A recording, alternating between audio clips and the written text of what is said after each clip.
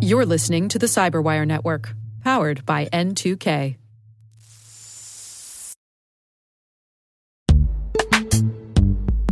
And now a word from our sponsor, Netskope. Netskope is a worldwide leader in SASE and Zero Trust. Its unified platform, Netskope One, provides optimized access and Zero Trust security for people, devices, and data anywhere they go, helping customers reduce risk, accelerate performance, and get unrivaled visibility into any cloud, web, and private application activity. To learn more about how Netskope helps customers be ready for anything on their SASE journey, visit netskope.com.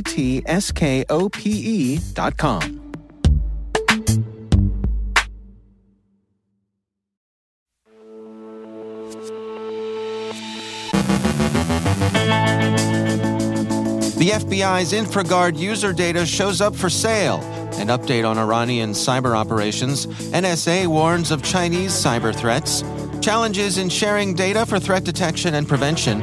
Legitimately signed drivers are used in targeted attacks. Patch Tuesday addressed a whole lot of actively exploited issues.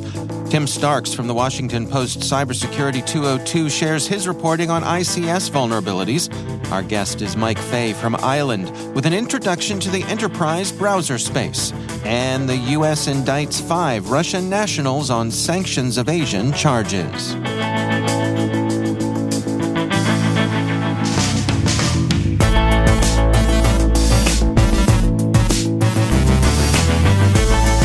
From the Cyberwire studios at Data Tribe, I'm Dave Bittner with your Cyberwire summary for Wednesday, December 14th, 2022.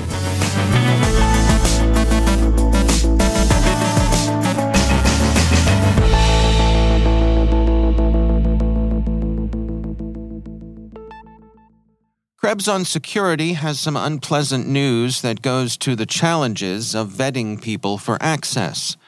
The blog reports that someone using the hacker name USDOD, and whose avatar is the U.S. Department of Defense SEAL, but who's obviously unconnected with the Pentagon, is offering an InfraGard user database for sale in the criminal market Breached. Now, InfraGard describes itself as a partnership between the Federal Bureau of Investigation and members of the private sector for the protection of U.S. critical infrastructure. So, any data it might hold is obviously of interest to crooks and the other miscellaneous goons who are all over cyberspace. According to Krebs on Security, the attacker gained access to InfraGard by applying for membership under a bogus identity. The blog states, USDOD said they gained access to the FBI's InfraGard system by applying for a new account using the name, social security number, date of birth, and other personal details of a chief executive officer at a company that was highly likely to be granted InfraGard membership. The CEO in question, currently the head of a major U.S. financial corporation that has a direct impact on the creditworthiness of most Americans, told Krebs on Security they were never contacted by the FBI seeking to vet an InfraGard application. Mr. USDOD says he's asking $50,000 for the data he's been able to pull. He hasn't got that yet, and he's not surprised, given that the info is pretty basic stuff. Still, it's a going-in position to start negotiations, and you never know. In any case, he's snagged some invitations to security conferences. One imagines he won't be stupid enough to show up and present his credentials to the FBI, but again, you never know. To the certain personal knowledge of our crime desk, malefactors often, in fact, do stupid things. A classic example is a guy wanted by the FBI for a variety of offenses, including facilitating gun trafficking, who was stupid enough to go on the Johnny Carson show back in the 70s with a snake-handling act. He'd evaded capture until then, but some of the feds were apparently fans of The Tonight Show, because this particular act of carelessness earned the Cobra King a sabbatical in the Federal Correctional Complex in Allentown. They couldn't find him until shortly after they'd heard, "Here's Johnny." Anyway, Krebs on Security elaborates on the details of the offering. USDOD said in their sales pitch that Pom Pom Purin, remember those guys, would guarantee the transaction via the escrow service they offer in the breached forum, so satisfaction guaranteed. PomPom Purin administrators the breached forum, a market that's widely regarded as the functional successor to raid forums, closed back in April by the U.S. feds. The incident suggests, obviously, inadequate vetting of applicants. The FBI says it's aware of the matter and that an investigation is ongoing. It's worth pointing out that if InfraGard can fumble vetting, maybe the rest of us can too. Proofpoint this morning released research on what it calls aberrations in operations of the Iranian threat actor TA-453, a group whose activity overlaps that of Charming Kitten, Phosphorus, and APT-42. Proofpoint says, a hallmark of TA-453's email campaigns is that they almost always target academics, researchers, diplomats, dissidents, journalists, human rights workers, and use web beacons in the message bodies before eventually attempting to harvest a target's credentials.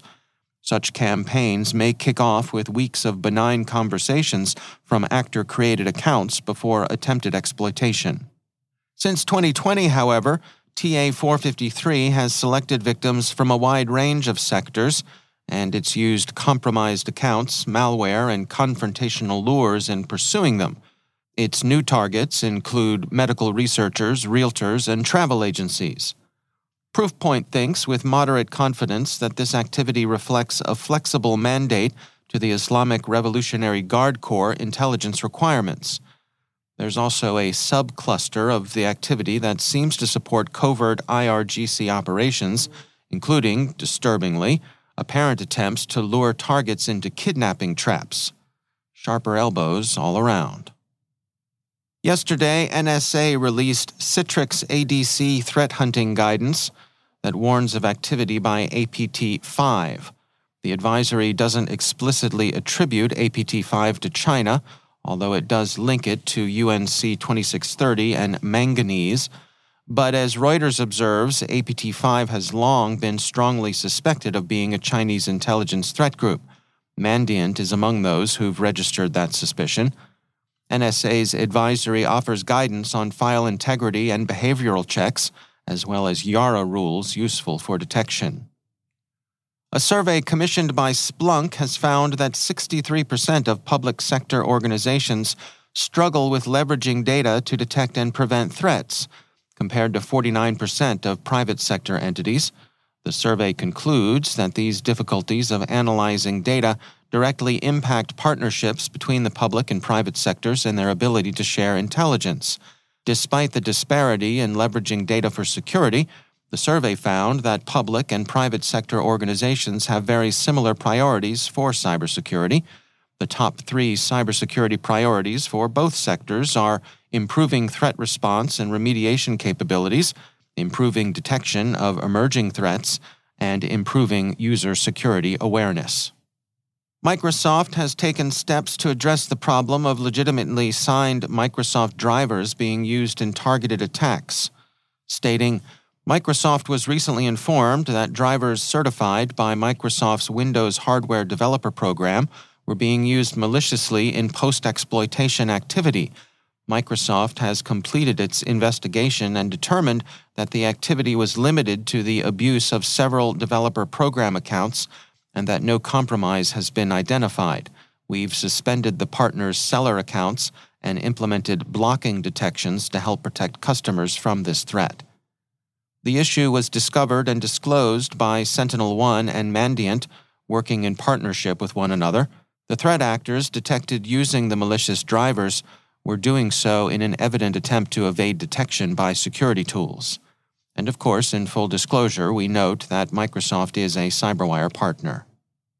Yesterday was Patch Tuesday, and there was more going on than we can conveniently describe here. We will say, however, that apart from that malicious driver issue, a number of vendors fixed issues that are undergoing active exploitation in the wild. You'll find a full set of references in today's CyberWire Daily News Briefing, available on our website, thecyberwire.com. The U.S. Department of Justice announced yesterday that 5 Russian nationals have been indicted in connection with violations of sanctions and export controls. They're charged with conspiracy to defraud the United States as to the enforcement of export controls and economic sanctions, conspiracy to violate the Export Control Reform Act, smuggling, and failure to comply with the automated export system relating to the transportation of electronics. The indictments are the result of work by Task Force Klepto Capture, an interagency group formed specifically to enforce sanctions and go after the corrupt oligarchs who are so often responsible for their violation. 4 of those indicted remain at large, but one, whom justice calls a suspected officer with Russia's Federal Security Service, the FSB, was arrested in Estonia last week and is awaiting extradition to the U.S. And hey, he didn't even have to go on The Tonight Show.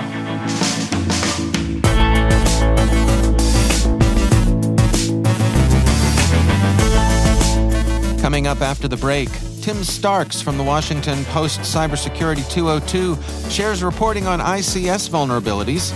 Our guest is Mike Fay from Island with an introduction to the enterprise browser space.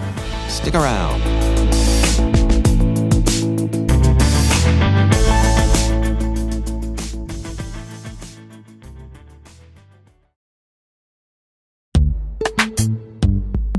Every day, your IAM tech debt grows. Your multi-generational services struggle to work together. Building an identity fabric can fix this. It makes all your identity tooling stronger and allows you to connect any app to any service you want to use, with zero coding, zero maintenance, and zero app downtime. Strata's identity orchestration platform separates the identity logic from your applications, so you can optimize existing IAM tools and manage them in a single control plane. Now, every vendor, standard, and architecture work together. In short, building your identity fabric means you can secure your non-standard apps, keep your complex access policies, retire outdated IDPs, and modernize in record time. So build your fabric with Strata Identity and get rid of tech debt for good. Visit strata.io/cyberwire, share your identity priorities, and receive a pair of AirPods Pro. Offer valid for organizations over 5,000 employees. Connect today at strata.io/cyberwire.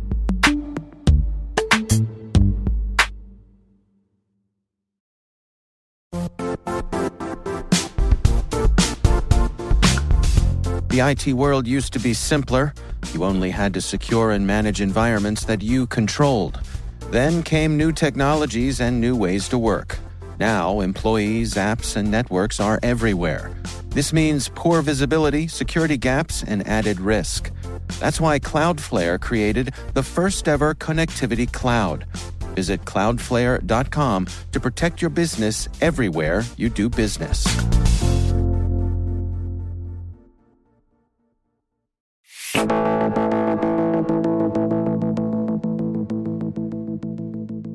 The humble web browser has come a long way since its original development in 1990 by British computer scientist Tim Berners-Lee.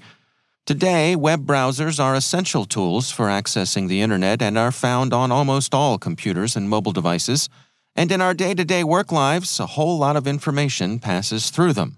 That reality has led to the development and deployment of enterprise browsers, customized versions with enhanced security and control mechanisms.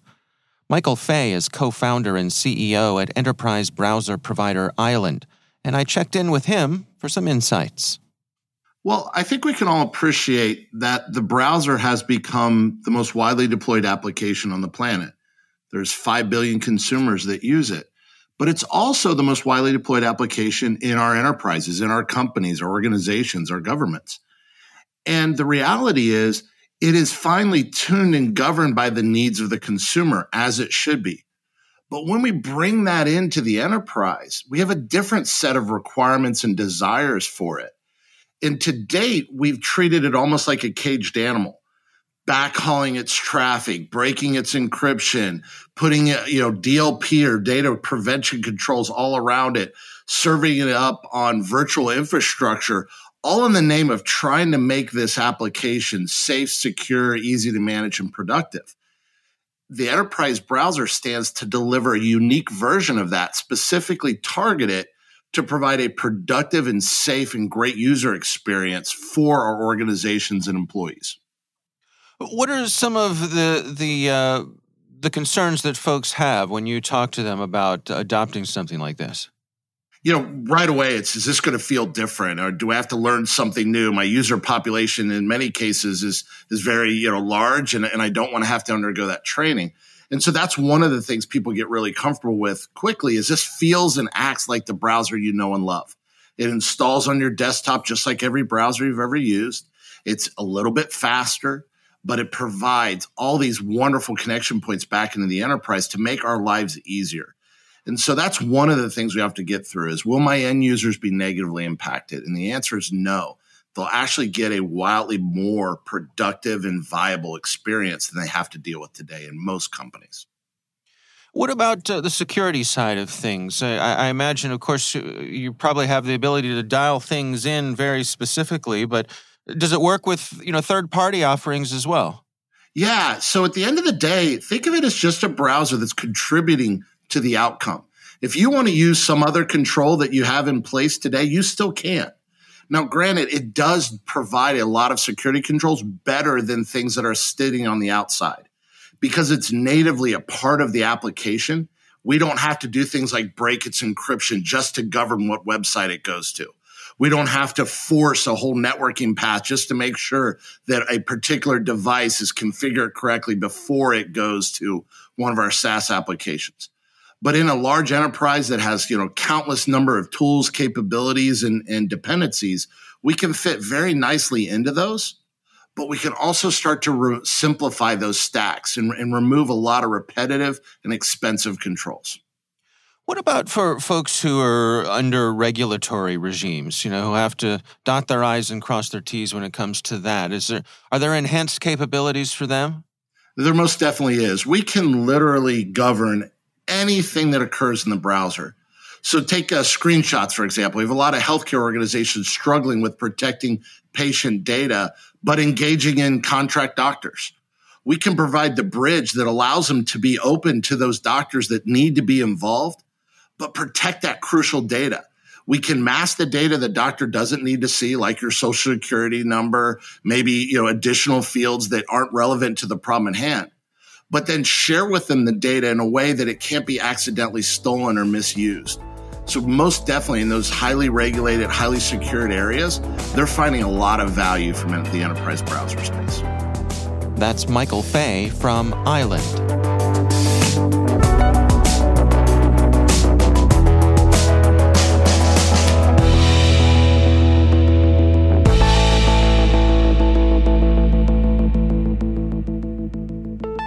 And it is always my pleasure to welcome back to the Cyberwire Tim Starks. He is the author of the Cybersecurity 202 at the Washington Post. Tim, welcome back. Always good to be here. So this morning, you and your colleagues published an interesting report titled Severe Vulnerabilities Found in Most Industrial Controllers. You got my attention here, Tim. What's going on? I'm glad. We talked a little bit. The headline was not what I wrote, and the editor changed it to that. And I was like, are people going to know what industrial controllers are? But, I was comfortable with what she did. So, yeah, industrial controllers are hard to describe. And that's why I wasn't sure what should put them in the headline. The idea is that it's a little bit like it sounds, right? It's a thing that controls industrial processes. There's the kind of device that keeps electricity plants or water treatment plants safe and operational.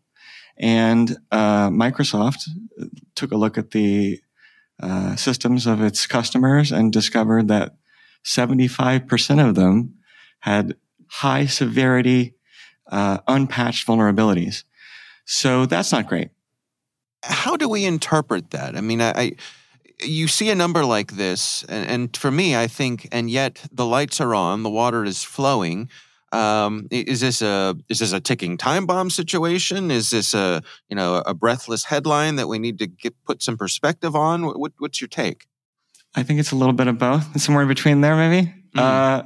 The way I react to it is that attacking these kinds of controllers would be very, very bad for us, for the people in the countries where they lived. I mean, we saw this goes back to the Stuxnet worm, of course, like that demonstrates the power of these kind of attacks on these kinds of specific targets, where Stuxnet was able to take down a bunch of nuclear facilities in Iran. And we've seen attacks on this kind of thing knock down power in Ukraine. We saw the threat of it happening in the United States with the Oldsmar, Florida plant, where the water treatment facility, someone was able to get in and briefly elevate the levels of lye to very high levels before someone at the plant caught it and kept it from really happening. But these are also the kind of attacks that if somebody did it, there would be a lot of hell to pay in the United States. So I think that it's an option for our adversaries, but it's the kind of thing that if you're going to do it, if you're in Russia or you're somewhere in any country, you have to know that the United States is going to be very upset that you did it, and there's going to be a reaction. You've seen it with some of the ransomware gangs when they attack Colonial Pipeline and JBS. Suddenly, we put a lot of attention on them, and it didn't go terribly well for them. In some ways they've reformed, but it's something that's scary. But if it happened, and it's not likely to happen, there would be a big repercussion. Yeah, in your article, you spoke with Bryson Bort from security company Scythe, and his comments were interesting. You want to share his insights? Yeah, whenever he talks about industrial control systems, he starts off by defining them. What's an industrial control system? And the answer is it's any computer that's 20 years old or older. And that's a defining trait of these industrial control systems and controllers. For what it's worth, the controllers are the devices, and then there are systems of them that. So I'm using the term a little bit interchangeably. But what I'm getting at is, these devices are extremely old for the most part, or systems are extremely old. That makes them hard to update. It makes it hard for them to run, modern operating systems, and they're hard to rip and replace. They're systems that are very, very focused on just keeping things running and keeping things going pretty well. And they were not built with security in mind, so they're not secure by design, as they say. The other thing he told me is that there's a little bit of good work going on over at a Department of Energy office that people call CSER on securing these systems. Otherwise, a lot of the work that's going on in securing them is it's very part of other things. So you see CISA, the DHS office, invite people to the Joint Collaborative Environment, and I guess the JCDC is not the Joint Collaborative Environment, but you know what I'm talking about. Yeah. The inviting people to attend that from the industrial control systems world, but there aren't a whole lot of dedicated initiatives right now to solving the industrial control systems security problem. Interesting. One other thing I wanted to highlight, an article that you linked to in the Cyber 202. This is a bipartisan push by a couple of lawmakers who are trying to improve the cyber literacy of their colleagues. Yeah, that is something that I think they point out as needing to happen. This is Congresswoman Cathy McMorris Rodgers. She's probably going to end up being the Energy and Commerce Committee chairwoman. And Congressman Jim Himes, who's a prominent member of the House Intelligence Committee that I talk to from time to time on cyber issues, essentially saying that there need to be more education, more hearings. And I think if you go back to many years ago, with Senator Ted Stevens famously referring to the internet as a series of tubes, you can see that the history of people needing to get up to speed on this is real. One thing I've noticed, though, I think we talked about this last time we were chatting. You have Congress members like Jim Langevin leaving, who's been a big voice on cybersecurity on the Hill. You have members like John Katko leaving, who's been a prominent voice on cybersecurity in the Hill. It's concerning to lose that expertise, but one of the things that's positive is that the older the further along Congress gets, the younger the members get, and that means they're more in tune with the internet and what it means, and they grew up with it more. That's a potentially very positive development that I think the problem solves itself a little bit that way. But at the same time, it also requires people focusing on this. And one of the things that's always been interesting about covering the national security community is what do members of Congress get out of specializing in these things? When you're on the House Intelligence Committee, maybe you have a satellite contractor in your district that you can produce jobs and show jobs. Like I was on the House Intelligence Committee, I helped to get this contract. But for the most part, it's hard to explain to your voters. Yeah, I'm spending a lot of time on cybersecurity because it's the kind of thing that doesn't sell for a lot of the lawmakers. Interestingly enough, there was a congressman who is no longer around who said that this was the number one or number two issue for his constituents. So I think it might be a matter of a disconnect between the lawmakers and what they think their constituents want to talk about, and that might be why we haven't seen much focus on it. But I do think the more they pay attention, if this kind of initiative that Himes and McMorris-Rodgers are talking about takes off, that's also a positive development. Yeah. Well, it's reassuring to see that there's some self-awareness here, that it's an area in which they need to focus. Tim Starks is the author of the Cybersecurity 202 at the Washington Post. Tim, thanks so much for joining us.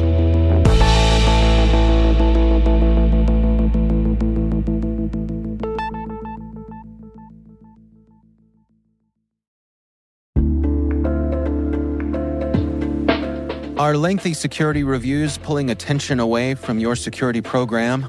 With the largest network of trust centers, Vanta can help you streamline security reviews to win customer trust, save time, and close deals fast. Proactively demonstrate security by showcasing key resources like your SOC 2 or ISO 27001, and provide real-time evidence for passing controls. And when a security questionnaire is required, Vanta takes the first pass for you. Visit vanta.com/cyber to take a self-serve tour. That's vanta.com/cyber.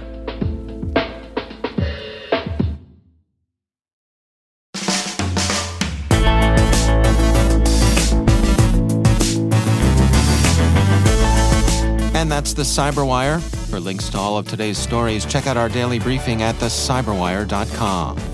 The Cyberwire podcast is a production of N2K Networks, proudly produced in Maryland out of the startup studios of Data Tribe, where they're co-building the next generation of cybersecurity teams and technologies. Our amazing Cyberwire team is Elliot Peltzman, Trey Hester, Brandon Karpf, Eliana White, Puru Prakash, Liz Irvin, Rachel Gelfand, Tim Nodar, Joe Kerrigan, Parol Terrio, Maria Vermatsis, Ben Yellen, Nick Valecki, Millie Lardy, Gina Johnson, Bennett Moe, Catherine Murphy, Janine Daly, Jim Hoshite, Chris Russell, John Petrick, Jennifer Iben, Rick Howard, Peter Kilpie, Simone Petrella, and I'm Dave Bittner. Thanks for listening. We'll see you back here tomorrow.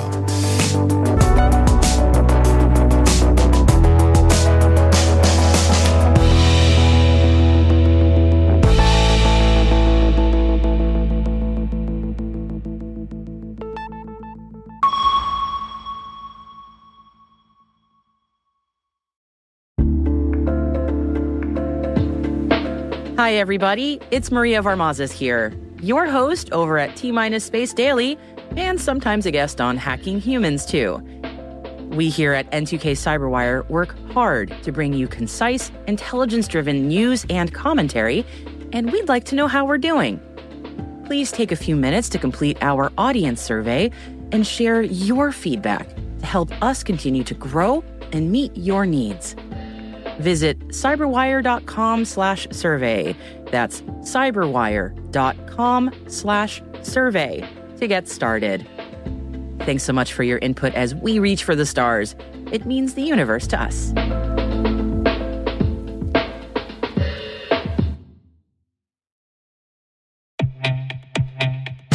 And now a word from our sponsor, SpyCloud, the leader in operationalizing cybercrime analytics. Traditional threat intelligence is a thing of the past. Cyber criminals are stealing vast amounts of credentials, session cookies, and financial data every day, and it's hard to keep up. SpyCloud is the trusted partner businesses turn to fully understand their darknet exposure risk and neutralize threats before it's too late. SpyCloud alerts your organization as soon as an employee or customer's data appears on the darknet, so you can act faster than bad actors to prevent cyber attacks like ransomware, session hijacking, account takeover, and online fraud. With insights from the industry's largest repository of recaptured data, protect the digital identities and systems most important to your business. Get your free corporate darknet exposure report at spycloud.com/cyberwire and see what information criminals have in their hands today. That's spycloud.com/cyberwire.